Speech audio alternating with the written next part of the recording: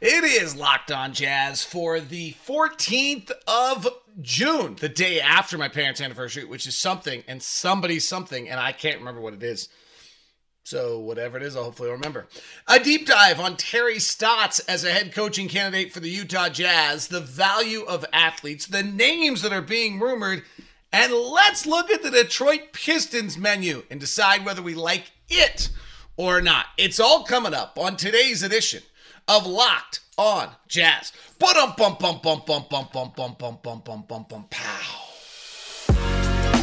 You are Locked On Jazz, your daily podcast on the Utah Jazz. Part of the Locked On Podcast Network, your team every day. How are you? I'm David Locke, radio voice of the Utah Jazz, Jazz NBA insider. This is Locked On Jazz, your daily podcast on the Utah Jazz, giving you insight, expertise, geeky numbers, and hopefully making it way better to be a Jazz fan each and every day. Thanks so very much for making Locked On Jazz your first listen every day, and we are free and available on all platforms. Thanks. Hope you're great. Quick thought or two on last night's game, which was great, before we get into Terry Stotts and do a big deep dive on the former Portland Trailblazer and other people, head coach, the most experienced candidate that is out there, and pretty hard to deny would be a good step for the Utah Jazz. So let's talk about that. But first, pretty remarkable to just consider that Steph Curry, Klay Thompson, and Draymond Green have now won more finals games than any trio in the history of the league. And myself leading this, I think, I missed pretty badly on the Warriors this year in that once that group got together, I guess you had to kind of treat them like Parker, Ginobili, and Duncan and just assume they'd be the favorites again, and I didn't. And that's probably the respect that they deserved. The second one is Andrew Wiggins, who becomes now the fourth piece of that puzzle, which is ridiculous because he's the number one pick of a draft. And this is where, in a world of elite athletes, if you have an athlete that's more elite than the elite athletes, you got to go get him. Like, that's the thing on Wiggins. And the amount of time that, frankly, Quinn and myself and other people had discussed Andrew Wiggins. He's probably the most discussed player in the NBA. In that he was this incredible athlete. I mean, I just loved him out of Kansas, maybe as much as any player I've ever seen. Had everything. And then didn't materialize in Minnesota. And then had all these nights of like 0 rebounds or 0 assists. And, I thought Van Gundy said it well last night. Like, he was rightfully so how he was labeled for not playing hard every night and being completely engaged. And, now he goes into a different role and he's more comfortable. And this is the game. Like, who are those athletes out there that are just crazy elite athletes that when you are an athlete and you look more athletic than the greatest athletes in the world, that's something special. And that's when you have that type of person out there, you have to go find that person. Like, if that player's out there this off, we don't have, Donovan's it for us. We don't have anything else. Maybe Jordan, frankly, actually. Jordan's probably the best athlete on the team. So we have two. We have Jordan and Donovan. And you can see in the playoffs that generally those are the guys that can play and handle it and play up to that level. And so there's really something about in a league of the world's greatest athletes having being that athlete. One news note in regards to the Jazz, Mark Stein Substack had that he wouldn't be surprised if Danny Ainge didn't interview 20 candidates, almost on an intel grab. There's some argument that they probably have it down to 3 or 4 right now, but you might as well let a 5th or 6th jump into the group and see what happens, and see whether or not somebody emerges. One note before we jump into Terry Stotts that I wanted to kind of fix from yesterday. I thought I did one. I went back and listened to it the first time we did a coach breakdown in 8 years, and I thought we did a good job on this sounds so weird. I guess I thought I did. I actually went back and reviewed it on Frank Vogel. I do think the issue that we talked about with Vogel is, what about what about the lack of offense and all these other spots? And you have to I think you got to get it. If you're the Jazz, you have to get an answer on that. The one thing I'm not sure that I did justice to Frank Vogel on is he's in Indiana and he turns it around for 5 years or 6 seasons in Indiana. And then I just think it's relevant that the year he leaves, they go from 45-37 to 42-40. So Nate McMillan takes over for a year and they get swept in the first round of the playoffs. And, they still have Paul George. It's not dramatically, they didn't get better. Like, that's my point. And I think that matters. Like, when you look at a head coach and you say, well, okay, in Indiana it wore out, did they get better? In Orlando, his last year, they're 25-57. They bring in Steve Clifford. They do get better the next year. They go to 42-40. So it goes both ways on this one for Vogel, that they took a considerable jump. They went from Vogel's last year at 25-57 and 25th in the league offensively. Then they became 22nd in the league offensively the next year. Not a big jump, but they got better defensively, which could be just maturity. Steve Clifford took over. They went 42-40. It was short-lived as they went 33-40 the next year. And we'll see what happens when he leaves, with LA this year, and LA's its own monster. But I just thought that was one more piece of the puzzle when we look at these coaches that we probably should be analyzing. So let's look at the most experienced candidate that is out there on this coaching search, and that is Terry Stotts. And Terry Stotts' career is really remarkable. He's 64 years old. He played his college ball at Oklahoma. He's been an assistant for 14 years in the NBA. He's been a head guy for 13 years in the NBA. His assistant run is pretty interesting. He goes with George Karl in Seattle and Milwaukee with some really good teams. He then goes to Atlanta and coaches for 2 years and gets fired. He becomes an assistant for a year of the Warriors. He goes to Milwaukee for 2 years and gets fired. And he goes to Dallas. And this is where, the retread thing to me is something I don't hate. Because at that point, he's had 4 years of not great head coaching. You would think he's done. He goes to Dallas. He and Dwayne Casey build maybe the greatest staff of all time with Rick Carlisle as the head coach, and they win a title. And he gets another shot in Portland. And he then pulls off 8 straight playoff seasons over his 9 years in Portland. And so we cannot have a coach apply for this job with more experience. If we want an experienced coach and we're not trying something new and we're trying to still compete and we're still trying to win, you just don't get 14 years as an assistant, 13 years as a head coach, somebody who's coached Dame Lillard, which matches kind of exactly to the same point in his career of where Donovan is right now. He's an interesting contrast to Quinn because he's thought of as a very cerebral coach, but a very calm coach and without any frenetic energy. And Quinn probably is more on the frenetic energy. I think a really interesting thing from a big picture before we dig into the numbers on Terry Stotts is he's not trying to prove a point. This is a weird analogy, but we built a house. And when we were searching for the architect, the best architect we talked about, there was one guy we talked to who's incredible, young, aspiring architect. I don't know where he is now. I'm sure he's great. He was amazing. But I had a feeling he was going to use my house build for his own personal signature, probably a little bit more grandiose than anything I would ever want. And that it would be a place where he'd want to drive by and show his clients, look at these. That's not who I am. That's not what I wanted, what we wanted. And so we didn't hire him. We took this guy who was just kind of a really straight, narrow, executor, really solid, did a great job, but executed the plan we wanted. This guy had been a longtime veteran. He had nothing to prove. I get nervous sometimes with people who have something to prove. And that's a weird concept, but I think that Terry Stotts doesn't have anything to prove. So he would look at our team, number one offensive team in the league, 4 years ago, number one defensive team in the league, and take the strengths and the weaknesses of the roster and just implement them the best he could, rather than maybe a less experienced coach who would come in and say, I've got to do this. I got to put this stamp on it. I got to show I can do this. I got to run this because that's what it could be wrong. Could be wrong, but that's just kind of a big picture. Now let's look at Terry in his career. So he has the two kind of false starts. He takes over for Lon Kruger for Atlanta. They're 11-16.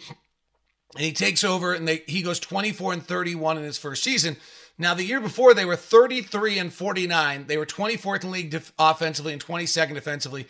He takes over. They're exactly the same, 23rd and 22nd. He gets one full season as a head coach on the team. They're 23rd offensively, 25th defensively. The roster is Rashid, Jason Terry, Sharif Abdur-Rahim, Steven Jackson, Bobby Sura, Theo Ratliff. It's not a good team. Terry Stotts gets one full season. They go 88-25, and he's out. The next coach, because I wanted to look at this with Frank Vogel, the next coach, Mike Woodson, takes over, and they go 13-69. So they go from 28-54 under Terry to 13-69 the next year. Now, he gets 1 year. It doesn't even seem like, as a first-year head coach, it doesn't even seem like it should count. But they don't get better. He goes to Milwaukee. He takes over from Terry Porter, who was 30-52. They were the 13th ranked offense and 28th ranked defense. And in the next year, they increased 10 wins. He gets them to the 14th offense and 23rd defense. And then in the next season, they fall flat. They go 28-54. And this team is Michael Redd, Mo Williams, Charlie Bell, Andrew Bogut, Earl Boykins, Ruben Patterson. Not much of a team there. How did he win? Who did he have the year before that they won games? Wow, no one. Wow, he won. I didn't know this. He won 40 games with Michael Redd, TJ Ford, Bobby Simmons, Jamel McClure, and Andrew Bogut playing his most and Mo Williams. Woo. The next year they fall on their face. 28-54, he gets fired. Larry Kraskowiak takes over. And the next year after he's out, Larry Kraskowiak goes 26-56. So Terry Stott's first two starts as a head coach don't end well, but the team doesn't get better after he leaves in any way, shape, or form. Now but if we're really going to discuss who you're going to get as the head coach of the Utah Jazz, if Terry Stotts your heart, you're going to dig in to the 9 years that he had in Portland. So let's do that as we continue. Today's show is brought to you by Murdoch Hyundai, located at 4646 South State Street, also located in Logan and in Linden. The Murdochs have been in Utah for over 80 years, and they are a trusted source for your car automotive needs. The Hyundai brand is just remarkable. The small Kona is the zippy SUV. The Palisade is the gorgeous big one. The Santa Fe, we bought two of them. You know, I did the numbers breakdown and looked at all the different possibilities of what would be the best car out there, the safest one, the most bells and whistles for the dollars. In fact, we actually... we're driving a Tucson that we're going to get for our daughter, and then there's one more safety feature on the Hyundai Santa Fe, and I was like, oh, we have to have that. So we got our daughter a Hyundai Santa Fe. Because if any of you have raised kids and seen how they drive, then you know why we bought a new car with all the safety features possible. And that is over at Murdoch Hyundai, located at 4646 South State Street, also in Logan and in Linden. Please email me first at dlock09@gmail.com, and we will get you set up with a VIP meeting for you. Today's show is also brought to you by Rock Auto. Rock Auto, our good friends over at Rock Auto, a family-owned automotive business. No need for you to pay 30, 50, even 100% more by stopping by a brick and mortar store or a dealership. Instead, Rock Auto will save you time and money with their old school, easy to use website. Go explore the website today at rockauto.com. And it's a family business serving do-it-yourselfers for over 20 years. Rock Auto prices are reliably low for every customer. They have everything you need, from brake pads to tail lamps to motor oil to even new carpet. Go to rockauto.com right now. See all the parts your car or truck will ever need. Please write "Locked On" in the "How Did You Hear About Us" section so that they know who sent you. It's amazing selection. It's reliably low prices. It's all the parts your car will ever need. It's rockauto.com. Have you taken our survey yet? Thanks so much if you did. Really appreciate it. Seems like we've gotten really good turnout on that on the listener survey, so thank you very much if you did do that. All right, let's dig into Terry Stotts. So Terry Stotts takes over in Portland. The first year they win 33, then they win 54, 51, 44, 41, 49, 53, basically 500, 35 and 39 in a shortened season. And then 42 in the 72-win season. So that's 58% winning percentage. In his 8 years, or 9 years as head coach, his last 8 years, here's his offensive ranking every year. 15th, 2nd, 9th, 6th, 11th, 15th, 3rd, and 2nd. Let me do that again. Top 15 all 9 years as his head coach. Top 15 all those last 8 years. That's his 9 years. Excuse me, all 9. 15, 2, 9, 6, 11, 15, 3, 3, and 2. So 7 of the 9 years he's top 11. 4 years in the top 5. And top average or above average in all 9 years. Now the book on Stotts and why Portland and Neil O'Shea let him go, and the negative was supposedly that he couldn't coach, that they didn't coach defense. And in his last 2 years, they're 28th and 29th in the league defensively. So Frank Vogel's concern was, well, where's the offense? Then the concern on Portland becomes, where's the defense under Stotts? But what's interesting about this is if you look at Stotts' run defensively and you look at if you take clean the glass or you take whatever numbers you want, what's really interesting about Stotts is here's the defensive rankings every year. 25th his first year. Then they go to 19th. Then they go to 17th. Then they go to 23rd. Then they go to 14th. Then they go to 7th. Then they go to 13th. Then they go to 2nd. Then they go to 22nd. And then their last 3 years with Stotts is they're not good. Excuse me, I had those wrong. I said those wrong. 26, 16. I switched between clean the glass and regular. Sorry. Here they are again. 26th, 16th, 10th, 20th, 24th, 8th, 16th, and then the last 2 years, 28 and 29. So what's interesting to me is there's a signature to Terry Stotts' defense in all these years. And that is that they don't force turnovers.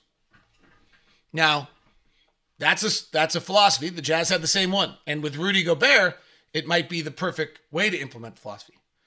If you look at Stotts, the number one, when we did this earlier, remember we looked at the 4 factors and what led to winning the most is the top, if you had location, defense, or defensive effective field goal percentage, we looked at all those. The number one most important defensive 4 factor is whether or not your top 6 team in the league in your defensive effective field goal percentage. You don't want to be bottom 6 is really what we found. Like, you can't just not defend the shot. And in Stotts last year, they're 30th. And the year before that, they're 24th. But what's interesting to me about Terry Stotts' defenses in the previous years is they're always average or better than average at defending the shot. What they don't do is force turnovers, and that brings some of those ratings down. So it's a shell defense that forces you into the areas in which, I'll bet you if we look at where teams are shooting under those years, they generally, until the last few years, kept you off the rim and kept you away from shooting threes. He was number one in the league at denying threes, 8th in the league, 4th in the league, 3rd in the league, 3rd in the league at denying threes. He was 11th, 12th, 17th, 21st, 18th in the league at denying the rim. I like that there's at least a strategy and a philosophy there. Now, they didn't force any turnovers, and so that hurt their defensive rating, but if you look at the middle years, it's not that bad. And then you look at the personnel, right? So that's like the next step if we're going to dig in and really figure out, this is our bugaboo on Stotts, which is, wait a sec, what happened with them defensively? And by the way, the defense when he left got worse. When Stotts left them, their defense got worse, and they started to force a bunch of turnovers, and they became last in the NBA in defensive effective field goal percentage, and they won 27 games. They went from 42 wins to 27 in Portland when Stotts left. Now, they unloaded talent as the year went on. if you go back and look at the on-off stats of the Portland Trailblazers in Stotts' years, you will realize that he has some personnel issues. He's got Carmelo Anthony playing 1,600 minutes in the 2021 season. When he's got Yusuf Nurkic on the team, on the floor, decent big man, they're 10 points per 100 possessions better defensively than they would when he was off the floor. Enes Kanter is his backup center, and their defense falls apart. Norman Powell's on the floor. They're 7 points per 100 possessions better defensively. Carmelo Anthony takes those minutes. In the 1920 season, when they're terrible defensively, they have Carmelo Anthony on this team along with some other young, inexperienced, not particularly good defensive players.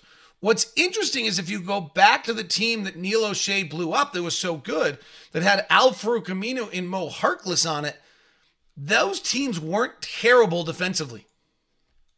Right? So when it suddenly was a team with some decent, long, athletic teams, then Terry Stotts was 16th in the league defensively, according to Cleaning the Glass, 7th in the league defensively in 17-18. I'm not sure that red flag of Stotts not coaching defense holds. When you consider that he has in Cleaning the Glass, he has a 16th, he has a 10th, he has a 7th, he has a 16th. He does have a 29th and a 27th. He does have a 25th and a 20th. And he clearly has a strategy that they don't force turnovers. They play a shell. They force you to shoot. They take you off the three-point line. Now, you give me a defense that takes you off the three-point line, puts Rudy Gobert in the middle, I'm pretty excited. In fact, one of the things that went wrong this year is we suddenly started allowing a ton of threes.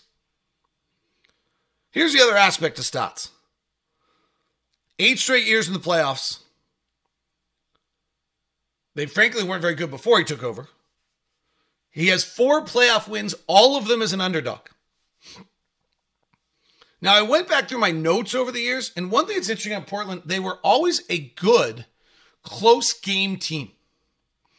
And one thing that I think is relevant to either Dame Lillard, CJ McCollum, or Terry Stotts, I don't know which, is that their offense always held to be good in the clutch. The Jazz were a very good offensive team. We didn't always hold to be a good offensive team in the clutch. Is that a statement of Donovan Mitchell, Bojan Bogdanovic, Mike Conley, or Quinn Snyder? I don't know, but it's factual. We didn't hold to be as good defensively in the clutch, and we didn't pull up, we didn't have the same playoff success. But Terry Stotts' offense is in close game clutch ratings according to NBA stats. 4th, 2nd, 1st, 11th, 15th, 18th, 3rd, 5th, and 1st. It's pretty good. His defense was a little bit of this in that realm, but actually his last few teams that were so bad defensively were actually half decent defensively in the clutch. One of them was actually good. A lot of noise there. I don't love those numbers, just to be honest, but it's worth noting. So in summation of Terry Stotts, you have unquestionably the most experienced coach you can get. You have an elite offensive coach. You have a coach who's got defensive warts, but with the right roster seem to be okay and clearly has a philosophy. I mean, I just don't see a lot of defensive players other than maybe Harkless and Al-Farouq, both of which, by the way, became much less good players after they left Portland. Right?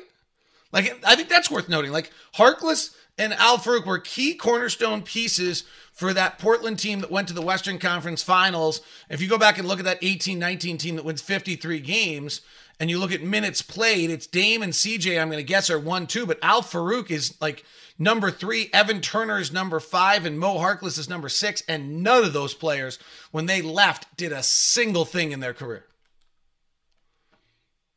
Maximizing the talent you have, I think, would be a signature of Terry Stotts. We can dig into it more as he probably moves through the final stages.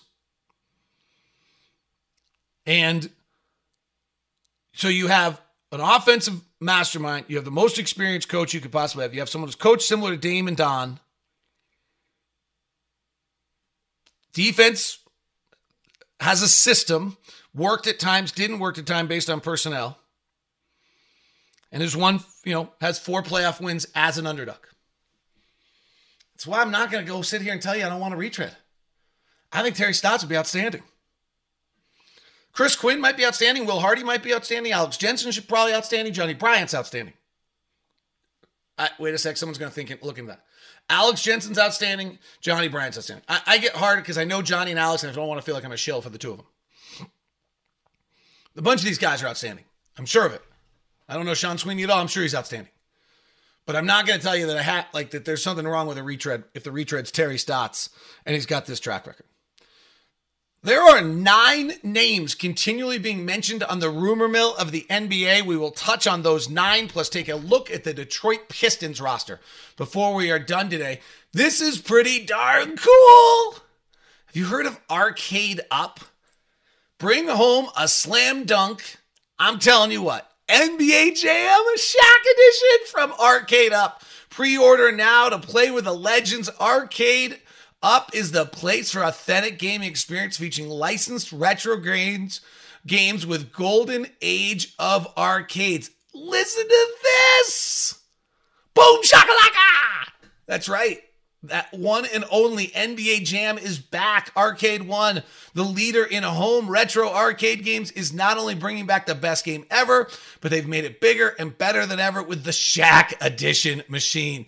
People are obsessed with NBA Jam, so jump clear across the court, set the ball on fire, all the fun things in one of the first sports games ever to feature real digitalized NBA licensed team. No fouls, no free throws, no quarters required. Complete with friends and family, all new with Wi-Fi leaderboards making you more connected than ever. Pre-order now at arcade1up.com. That's arcade1up.com. That's arcadeup1.com. Estimated early September for the ship date. Arcade One is the place for fun. They've got even more classics. Golden Tee. How many people played Golden Tee and had pizza at the same time? Mortal Kombat, and others for just $399 is where they start. Check it out. They're giving away an NBA Jam Shaq edition to a Locked On listener. Enter a chance to win a game console for your man cave at arcade1up.com/lockedon. That's arcade1up.com/lockedon. The giveaway will go till July 8th to enter. Win the NBA Jam Shaq Edition console. Don't miss out. Enter date. I just told you we're giving away a NBA Jam Shaq console edition. So go to arcade1.com/lockedon. That's arcade1.com/lockedon to enter in and get your chance to win. Thanks so much for making Locked On your first listen of the day. Make Locked On NBA Big Board your second listen today. All right, brand reveal of the logo Friday, of the new colors and logo on Friday. We'll have to get all new shirts, redo all of our logos for the show. Kind of cool. Pretty excited. Here are 9 names that are just floating around. Could be a really interesting offseason in the NBA. D'Angelo Russell, new GM there, likely. John Collins continues to get talked about. Colin Sexton in Cleveland. Tobias Harris in Philadelphia. These are big names. Danny Green, getting age. Miles Turner, Indiana. DeAndre Ayton, Phoenix. Clint Capella, Atlanta. They've got a star coming. Jeremy Grant, Detroit. Those 9 names continue to float around. So let's look at Detroit. And Jeremy Grant's the top one on the list. He's making $20 million. And he's got a year left on his deal. And when we talk about Andrew Wiggins and elite athletes, frankly, that's what Jeremy Grant is. Jeremy Grant is an elite athlete. So Grant has $20 million on the books for next year. And he's an unrestricted free agent in 23-24. The thing is that they want a first-round pick. We just don't have it. Grant would be great. He's long. He's athletic. I don't know if he's as great a defender as we all make him to say, but he's an elite athlete. He can shoot it a little. He's learned how to handle. He'd probably be better if he slides back into a non-primary role. Detroit, he's not on Detroit's timetable. There's no reason why Detroit would keep him for this year. They should get value for him. But I don't know how the Jazz do it. But he's certainly interesting. You know, the numbers work for Mike Conley, for Jeremy Grant, but that doesn't really match anything to, they would need a pick. And they're not really looking to win next year. So that's not the model that, you know, they're going to add a draft pick here to go with Cade Cunningham. And then they're going to start to probably add free agents the year after and try to win at that point. Kelly Olynyk is on the books for $12.8 million and then $12.1 non-guaranteed the next year. Olynyk's interesting to me. He's been out of kind of the mold for a little while. He's actually really I think he's a 5 at this point. He's getting older. I think he's slowing down. His body's failing him a little bit. But he's an interesting playmaking big who can pass and you can run the offense through and you can do a bunch of handoffs. And you could be pretty creative with it. If you have a good offensive coach, I think he could do a lot of things with. So he's actually interesting to me in the sense, again, he's not on the same timetable as Detroit. They might actually just move him. The non-guaranteed contract the next year allows you to have a trade piece that you can use there that teams want in the future. I've always thought Kelly Olynyk's interesting. I've always wondered whether Kelly Olynyk, I don't think Kelly Olynyk can switch defensively the way you want him to. And so I think he really has to be a 5. And, you know, he only played 40 games last year. He only played 20, what did he play the year before? 70. It was split time between the two. So maybe only last year's the injury years, and the shooting was really bad last year. It's been kind of intermittent here. It was 34 and 2 years ago and 34 last year. And his career is 36. And you're beginning to wonder if maybe he's a 34% three-point shooter instead, and his 2-point percentage drop. Like, there's some real aging sides on him. The one thing I've always wondered is whether somehow you could protect him by playing him with Gobert. That probably is not true the more and more the league is spreading out. You're going to have to guard 1 through 4, and I'm not sure Olynyk switching. But I do like Kelly Olynyk as a player. I'm just not sure how he matches. Otherwise, that roster is just young and probably doesn't have a lot of pieces for us other than whether you can find a way to get Jeremy Grant. And as I said, Jeremy Grant, you'd have to really believe that Jeremy Grant is a piece that pushes us over the edge. So if we suddenly, it's interesting though, you make one switch, like let's say you change Royce O'Neal into Jeremy Grant, and you suddenly go from 6'4" at that position to Jeremy Grant at 6'8", 210, and now you have Bojan at 6'8", and suddenly you're actually not small. And you change out Mike Conley for a guy who's 6'4" or 6'5", and now we're not small at all. And maybe that is worth giving up a pick. If you can do the other things around it, maybe that is worth giving up the pick, right? So you can get like a 6'5" guard who's defensive-minded, Reggie Bullock type, on the mix of things, and you suddenly can go trade Jeremy Grant for a future first, and now you're Donovan, that 6'5" guard, Jeremy Grant, Bojan Bogdanovic, and Rudy Gobert. Well, wait a sec. Now, all of a sudden, we're not small. Maybe you're a little more interchangeable. Donovan and Bojan would have to defend. Bojan, would be mixed into that stuff. But, it's then all of a sudden that maybe you're willing to make that kind of a deal for a player like Jeremy Grant down the future and pull that off. It is Locked On Jazz. Thanks very much for tuning in. Hope you enjoyed the show today. Tomorrow, we will look at some of the assistants, and I'm hoping to I have a huge Locked On project I got to get done, but I'm hoping to do my coaches research where I grade all the coaches in the past, and then we look at what type of resumes have been most successful. I'm excited to do that project, and I'd like to get to it. So hope you enjoyed the show today. Thanks very much. Please comment in the comment section or leave 5 stars. Now go listen to Locked On NBA Big Board for the latest. And if you haven't caught Locked On Sports Today, that's our signature daily show. It's a great catch-up. Have a great one. Thanks.